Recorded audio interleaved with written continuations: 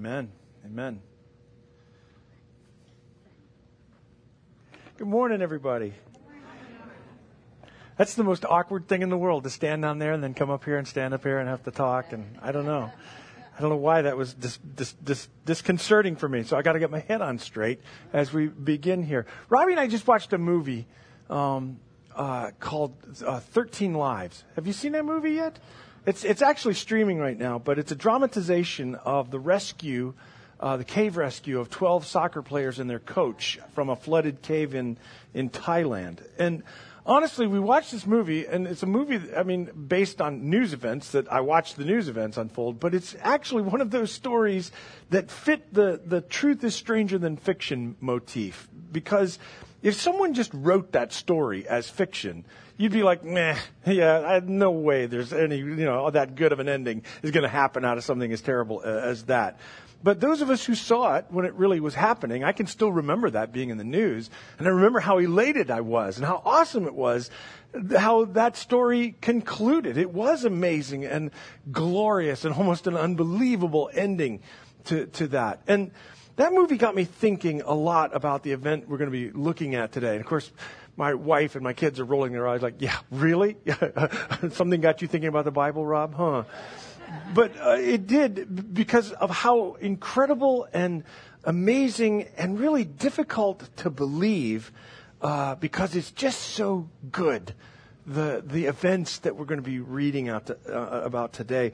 We're going to continue our study in the Gospel of Luke today. If you got a Bible in some form with you, either old school analog Bible or a Bible app, if you'd like to go to Luke 24, please. Last week, we finished up chapter 23. Chapter 23 was all about Jesus' arrest and trial and execution and subsequent burial. And we considered all of those things in that account and what it reveals about what God has been up to through Jesus. Last week, we read specifically about Jesus' burial, and we viewed it with the idea of it being a planted seed and thought about what would grow from this sacrifice Jesus made. What kind of life would burst forth from that? And we'll stay in that same vein today as we finally come to the big deal, the finale, you could say. We have a few Sundays left in this study, and over that time we're going to be considering essentially what is the core of our Christian hope, and that is the resurrection of Jesus. Interestingly enough, in all of the other recorded miracles that Jesus did in his ministry, there were witnesses to those miracles. Like, people saw what happened and they shared that with others, even if it was just the recipient of it. Jesus did a miracle of healing. Well, how do you know? Well, because he healed me. I was the one that this happened with. People saw those miracles and were able to tell others about these miracles that they had witnessed taking place. But here, at the resurrection, the center of our faith, nobody sees it.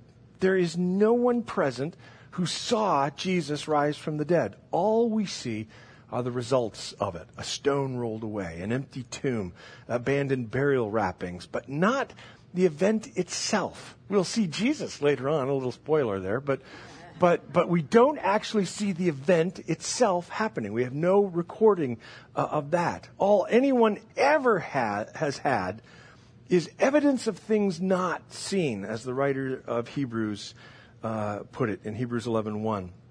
And so that's what we're going to consider as we read this amazing account of the resurrection of Jesus. What characterized this resurrected life we now find in the risen Christ, and what is going to be required of us, what it means to our lives that Jesus has risen from the dead. So if you're there in Luke chapter 23, we're going to begin with verse 1. It says, but very early, it's a transitional thing there. It's talking about the women who were at the tomb, who were preparing the spices, but they had to wait because it was Sabbath. So we begin with this. But very early, on Sunday morning, the women went to the tomb, taking the spices they had prepared. They found that the stone had been rolled away from the entrance. So they went in, but they didn't find the body of the Lord Jesus. So here the finale opens on the women that we read about last week who were at the cross when Jesus died and they saw where he was buried, they took note of that. And they're heading to the tomb early in the morning to do the honorable thing with Jesus' corpse. Remember, the way burial went, I'll just give you a quick refresher on that. The way burial went in those days is that under normal circumstances, a body would be covered with spices and different ointments to try to mitigate the smells during decomposition. They would put the body in a carved-out limestone cave area, usually with multiple shelves, where families would be put in there together. And they'd put a big stone over the entrance to keep out animals, to keep out robbers. And the spices, as I said, were meant to diffuse the smells. Jesus died the day before the Sabbath, so they didn't have time to put all the spices on the body when they wrapped it on Friday. So early Sunday morning, these women are heading to the tomb to finish what they didn't have time to do 2 days earlier. So let's imagine that for a minute. Put yourself in their sandals for just a second and think about the task in front of you, what you've got to go do, what's awaiting you at that tomb. I can imagine this was a difficult and solemn task that they're going to perform. I'm sure that they were hurting. They're maybe moving along, just numbly walking down the path. Maybe they're rolling the events of that terrible weekend over and over in their mind, as we're prone to do when we've experienced trauma. But you know what they weren't thinking about? They weren't wondering whether Jesus would be there when they showed up. Like, I have never gone to visit the grave of a loved one who's passed away and wondered on my way there, I hope that she's there when I get there. Because, rational people don't think like that. That's not what you think. I'm sure they were mourning the fact that they weren't going to be able to sit and talk with their rabbi like they had for 3.5 years. They weren't sad. They were sad, I'm sure, because Jesus wasn't going to be available to them like they had known for all of this time. But when they got to the tomb, they find a whole new concept that they have to try and process. Jesus isn't unavailable to them because his lifeless corpse is somehow locked away behind a stone in a tomb. He's unavailable because the stone has been removed and he is absent. And I love that about the gospel accounts. Each one of the narratives begins with this empty tomb. It's the starting evidence here of something unseen that has taken place, some amazing event that's happened. But we also get the impression that the tomb is empty because, and Jesus isn't present because he's got better things to do than just hang around in a tomb all day. And I love that image as well, that Jesus now has broken loose and he's out somewhere and nobody knows what he's actually up to. It's shocking, it's unthinkable, it's surprising, and it's telling all at once. And I think it's our first indication that this new life in Christ isn't confined and static, but it's alive and active. The women can't finish their work on Jesus, not because there's some stone in the way and they can't get to him, but because he's not there. And now the purpose for them being there has fundamentally changed. They went there with one purpose. That purpose has now radically been altered. When they get to the tomb, the main ingredient for their mission, a corpse, is missing. And the women can only see where Jesus was. This is where his body was, but he's not here now.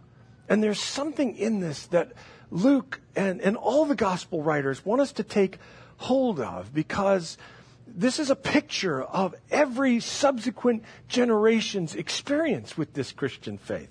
There's something that I think that we struggle with when it comes to our perception of Jesus. So often we want Jesus to remain static. We want him stashed away someplace safe, like in a church building or maybe off in heaven somewhere predictable so that we can use him when we need him. We sort of try to keep Jesus entombed in our sentimental images of him, or a pleasant picture of what he was up to at some place, but some safely distant place off in history somewhere far away from us, preserved somehow in our doctrinal boxes that we've created for him, someplace where we know exactly where he is and exactly what he's doing so that he's at our beck and call whenever we need him or want him. But that is not the Jesus that Luke gives us, nor any of the other Gospels. All of the Gospels present us with a mysterious and elusive Jesus one who's alive and running wild through the earth. And we suddenly realize, like these women did here, that we're several steps behind him already. Where is he? Well, he's not here. Well, what's he up to? Where's he going? I just think this is an important realization to keep in mind when it comes to the life we live of following Jesus. This new life we find in him is unpredictable. Like we said last week, it's an adventure. There's no predictability in all of these things. Jesus isn't setting up shop in a hollowed out tomb somewhere where he can dispense goodies to the world. He's out in the wide open. He's on the move right now even. And our lives are all about chasing after him, following after him. Where is he? What is he up to? And please understand, I'm using imagery here. Obviously, all of the imagery that the Bible presents us, we have to work together in concert with each other. So, we put it all together. We know that Jesus is with us. He promised us that. He promised us that he and his Father would come dwell in us, and we're with him. He never leaves us. He never forsakes us. Those are promises that he gives us. But this picture here is in all of the Gospels. And I believe it reminds us that we still have this grand game of hide and seek going on with God. Positionally, in our justification and our reconciliation with God, we are with Jesus and he is with us. But as our lives unfold, we are ever searching, ever exploring, ever on the lookout for where Jesus is and what he might be doing and what he might be up to. And that, to me, is a summation of the entire book of Acts.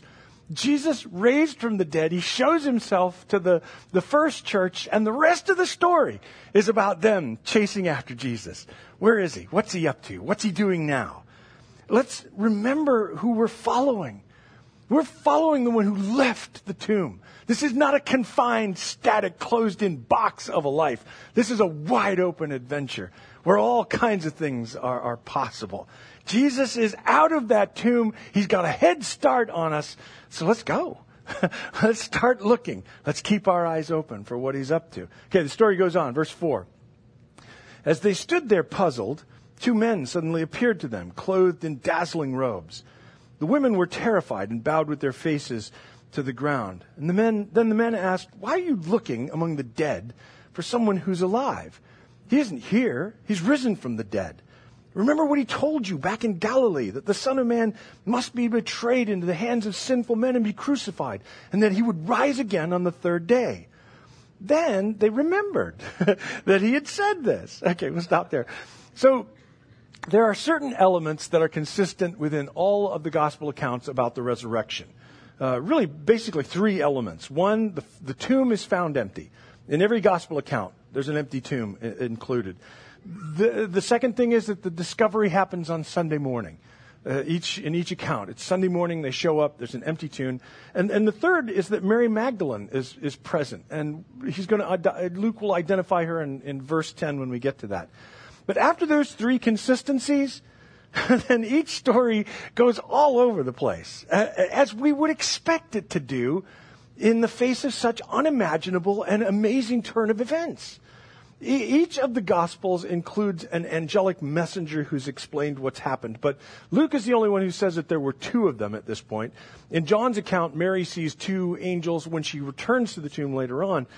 Also, Luke doesn't use the normal term for angels, but instead he refers to them as men wearing phosphorescent threads. But still, the women respond by bowing. They recognize something divine is happening here, something beyond the scope of normal activities. And again, this sort of discrepancy is something that actually helps authenticate the story for me.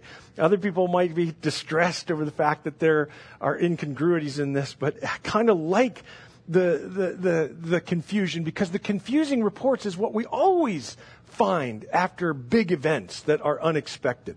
Go to any event that happens, and as the news reports, in this information age, as the news reports are coming in, there's all kinds of different details, and everybody's trying to scramble to try to get all the facts straight as they go along.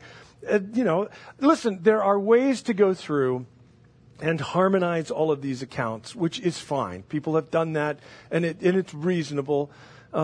But I like the feel of this convolution. So I'm just going to leave it to you to explore all those different ways in which they might reconcile.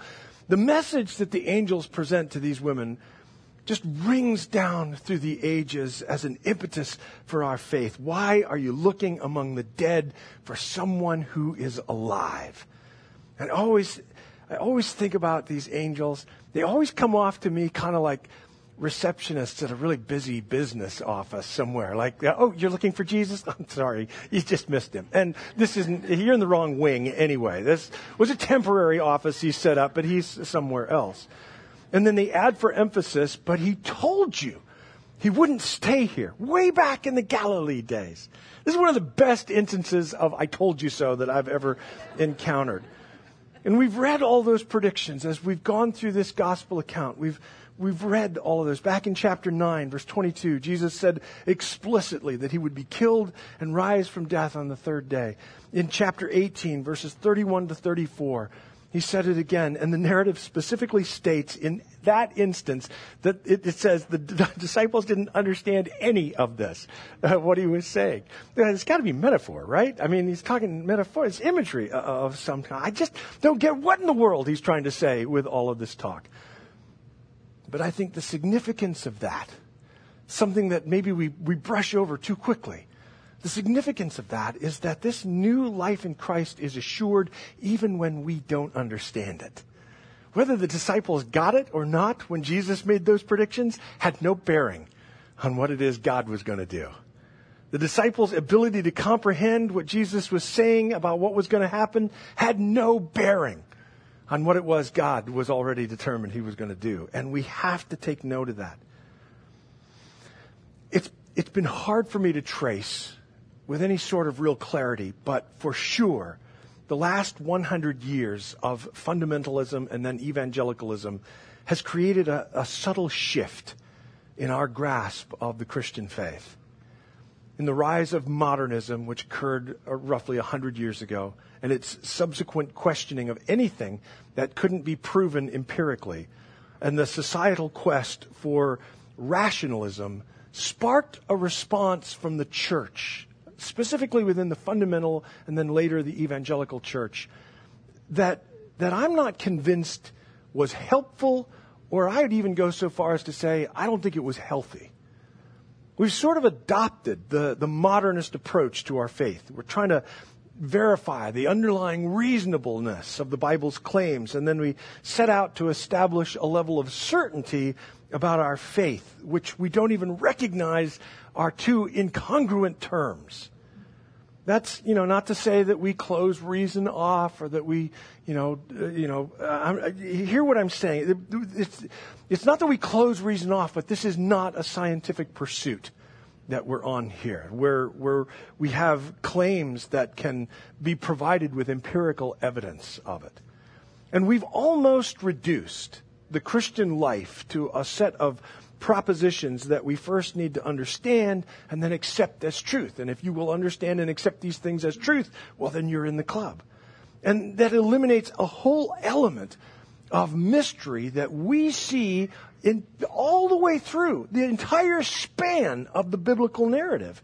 And it's one that I believe is really important for our Christian lives. April Hess, you met her here this morning. She led a women's small group a while back, which read the book by Peter Enns, The Sin of Certainty. And she was fielding questions. I actually fielded a few questions about that book. And it's a book that I've read and I truly appreciate. But the questions were sort of nervously wondering, is it okay to relinquish certainty when it comes to God? And honestly, those questions made me ponder. Those questions inspired brand new questions in my mind. Why is that? Why is that a disturbing thing for us? Because I get it. Why does it make us nervous? I don't know, because it makes me nervous too, to be honest with you, when I first was looking at these things. I believe it's partly because certainty is the hallmark of a modernist worldview. It's sort of the orthodoxy of an empirical mindset, an empirical age. And it's one that we have gone ahead and accepted as the church. So when someone comes along and suggests that we don't know things for sure, That's why we have faith. We start to get, a little uncomfortable in this whole thing because that is empirically unorthodox. But it is not biblically unorthodox to not have that kind of certainty. I don't believe the disciples, these women at the tomb, had any sense of certainty about anything in that moment. But God wasn't looking for them to understand or be certain. He was looking to them to believe. I don't believe the disciples had any clue what Jesus was talking about when he said he was going to be betrayed and executed and rise on the third day. Jesus never asked them to understand it. He just told them what was going to happen and trusted them to believe it. Listen, if God wanted these women at the tomb to understand, then the angels would have pulled out a blackboard and started working through the dynamics of divine reanimation. And this is how this works. God is not asking us to understand all things, to achieve a rational sense of certainty about this life that he's called us to. He's asking us to do what he's always asked the human race to do, and that's step out by faith. Trusting that he's at work in our lives and in this world, whether we see it or whether we understand it or not, to step out on evidence of unseen things, which is a contradiction in terms. We haven't seen the empty tomb. You and I sitting here in this room today, we haven't seen the empty tomb. We've only heard stories about the empty tomb. Are we willing to embrace the promise of new life moving out into this world when we can say, I don't know for sure that it happened, but I believe. And I see evidences of that new life in my own life. I look at my life and I realize something has occurred here that I have no explanation for. And that's something each of us has to contemplate and wrestle with. And it sort of leads us then into the next section, verse 9. So they, the women, rushed back from the tomb to tell the 11 disciples, because remember, Judas is gone, and everyone else, so that's like probably the families and other people that are there with the 11, of what had happened. Verse 10, it was Mary Magdalene, Johanna, or as we would say it, Joanna, Mary, the mother of James, and several other women who told the apostles what had happened. And you may be thinking at this point, boy, the women are featured a lot in this section. Where are the men? When are they going to come into this story? When are the dudes going to show up? Well, here they are, verse 11. But the story sounded like nonsense to the men, so they didn't believe it. Remember, we were talking about a societal perception of women at that time. A woman's testimony, remember, wasn't allowed, and we see that at work here. Verse 12, however, Peter jumped up and ran to the tomb to look. Stooping, he peered in and saw the empty linen wrappings, and he went home again, wondering what happened. And that's where we're going to stop today. Okay, so we get the names of some of the women disciples, Mary Magdalene, Joanna, Mary, the mother of James. There's the three that Luke names for us, others that are unnamed. They run back to where the other disciples are hiding. So they burst in on the guys who are sitting around forlornly. Some of them are playing Xbox, just trying to kill the pain a little bit. A few of them are gathered around a police scanner to see if the Romans are closing in at this point. And the women excitedly announce that what they've just experienced, and the guys dismiss it out of hand. Oh, you're being hysterical. Obviously you're sad and you got the vapors or something's going on here. But listen, and I know, as I've said before, there was this cultural perception of women, so that's at play in this. But listen, in their defense, the story that these women come back with is bonkers. I mean, you can't totally blame these guys for, having trouble believing it right off the bat. Everybody's going to sit there a little bit. Even if it was a group of women, I think would have sat there going, maybe you do have the vapors. I don't know. Still, Peter decides to go and investigate this situation himself. And he finds the empty tomb, just like they said. And it says he went home wondering what had happened. Now, some scholars say that word that's used there could be translated as marveled at what happened. And that actually changes it pretty drastically. I will say that those scholars who say that are in the minority. The majority of scholars believe that it's just him being confused by this situation. But I think the fact that Peter didn't just go back to playing Xbox with the other guys when he heard this, but he jumps up and he goes to investigate for himself, provides another important example for us, a deep reminder that this new life in Christ prompts us to be open to all of the possibilities that are found in God. I love the Gospel's resurrection accounts because everyone clearly has to be persuaded to this idea. Nobody in any of these accounts just jumps on board and says, oh, this is cool, he rose from the dead. Oh, that's awesome. I thought maybe something like that would. Nobody is thinking like that. Some outrightly reject it until Jesus finally shows up and takes them by the shoulders, in essence. Darrell Bock wrote, the resurrection is the central hope to the Christian faith, but the church did not come to believe it easily. And that's true. And I like that. I like it that it's that way in that account. And that should give us grace for anyone who's reluctant to believe like we may believe. This isn't an easy thing to swallow. It wasn't easy for the first disciples either. What it took, at least for Peter in Luke's telling of it, was a willingness to be open to the possibilities of God at work in this world. My father-in-law, Chucky, he passed away last April. He and his wife, Robbie's mom, moved to Florida about 10 or 12 years ago. I can't remember exactly when it was. When they moved here, they just had no real interest in Christianity. That wasn't their thing. But, to support their daughter, they started coming to church here at Eastgate on Sunday mornings. It just so happened that I was going through Luke the first time around back in those days. And so they came and they sat through the entire study of the book of Luke. And Chucky started having health issues around then. And one day I had gone to the hospital to visit him, and we were just talking. And he said, Rob, I really enjoyed that study of Luke. And he said, I like Jesus, and I like what he said, but I have trouble with some things like the virgin birth and the resurrection. I should have mentioned, he was a rocket scientist. I mean, you talk about a guy whose life was built around empirical evidence of things. I mean, that's just who he was. And he said, I think I could be a pretty good Christian if I didn't have to believe in those things. Can I do that?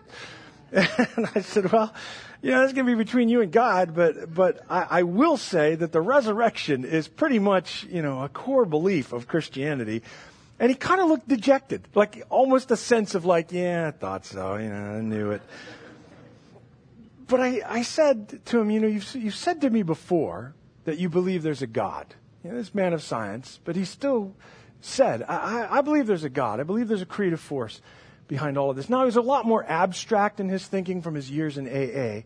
But he said, yeah, I believe there's a God. And I said, so if you start with the premise that there's a God who created everything, who's all-powerful, isn't it possible that such a God could suspend the order of things that he set in order to communicate something or to accomplish something in the hearts and the lives of the human race that he cares about?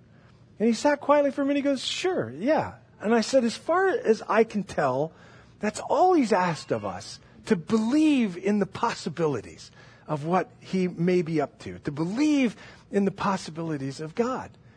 And Chucky, he just kind of lit up at that idea. And I'll tell you, after mulling that over for a while, he came to me later on, he and his wife both, to let Robbie and I know that they'd committed their hearts to Jesus, that they were believing on this God of these possibilities.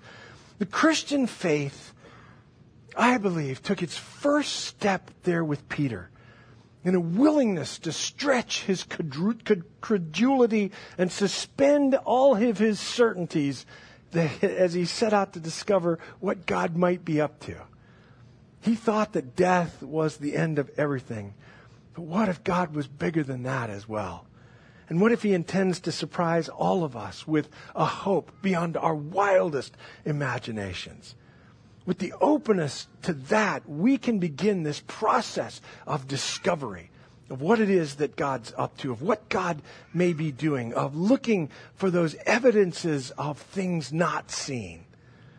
And that's what the resurrection can produce in us, a return to wonder And I'm telling you, if there's anything lacking in the church, more than anything that I can think of, it's that loss of a sense of wonder over all these things.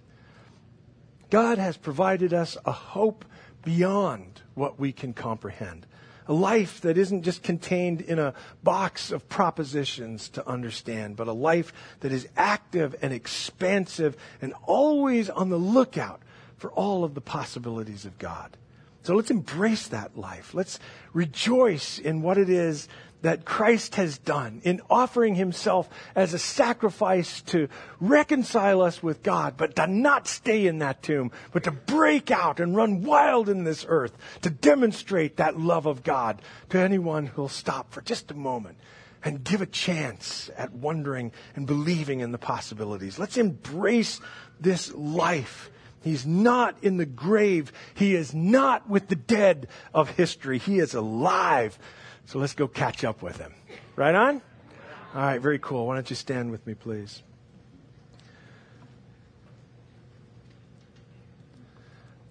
God, we thank you so much for the truth that's revealed in your word, not a truth that we're going to go out and scientifically, empirically prove, but a truth nonetheless that awakens in our hearts and in our minds the possibilities of your love at work in this world. Father, I just pray for each one of us that's here. Lord, I know so many of us. We come on a Sunday morning, we gather here, and so often our prayers have the marks of the cross on them. Our hopes are things sometimes that we've had to bury and see die. But as we look at this story, we realize that even if we've had to do that, the possibilities exist in you, that those things could come back, reborn into new life we never ever dreamed of.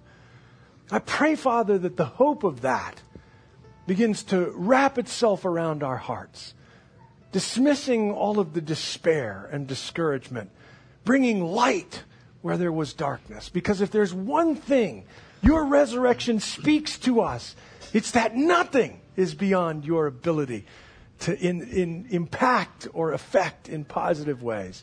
None of us has ever fallen out of your reach. Nothing can separate us from the love of God, which is revealed in Christ Jesus.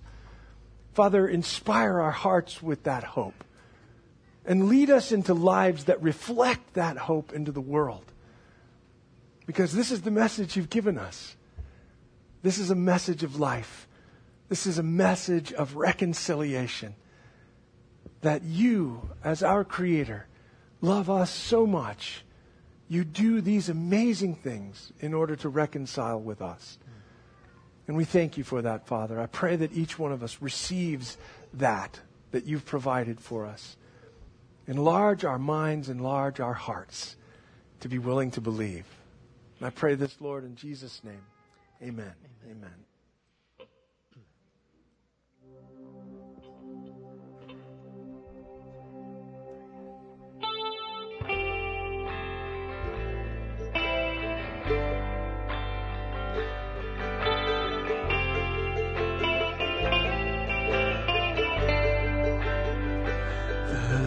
That once was crowned with thorns is crowned with glory now.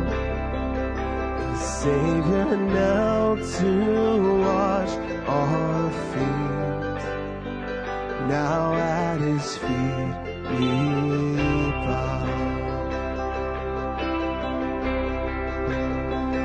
The one who sin and shame, now robed in majesty, the radiance of perfect love, now shines for all to see.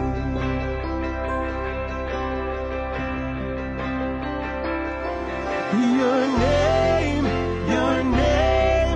is victory. All praise will rise to Christ our King. Your name is victory.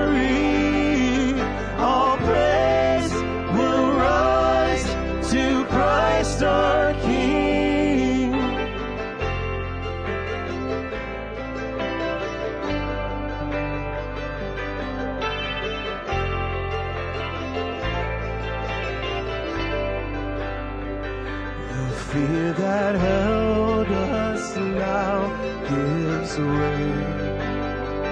To him is our peace, his final breath upon the cross is now alive in me.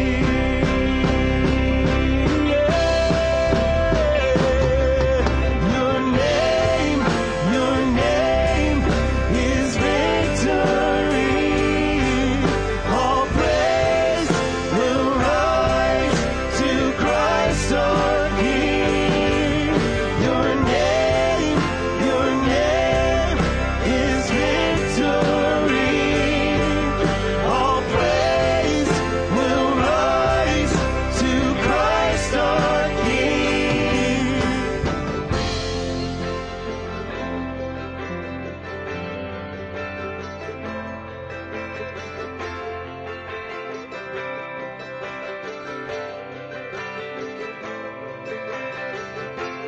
By your Spirit I will rise from the ashes of defeat. The resurrected King is resurrecting me. In your name I come alive to declare your victory. The resurrected King is resurrecting me.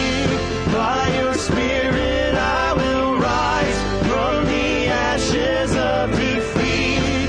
The resurrected King is resurrecting me. In your name I come alive to declare your victory. The resurrected King is resurrecting me. You're resurrecting me.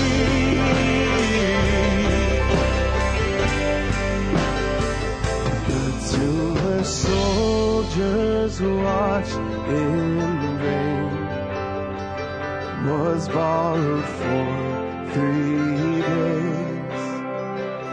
His body there would not remain, 'cause our God has robbed the grave.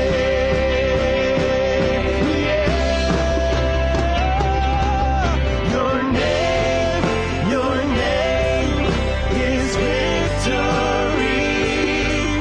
All praise will rise to Christ our King. Your name is victory. All praise will rise to Christ our King. By your Spirit I will rise from the ashes of defeat. The resurrected King is resurrecting me. In your name I come alive to declare your victory. The resurrected King is resurrecting me. By your Spirit I will rise from the ashes of defeat. The resurrected King is resurrecting me. In your name I come alive to declare your victory. The resurrected King is resurrecting me.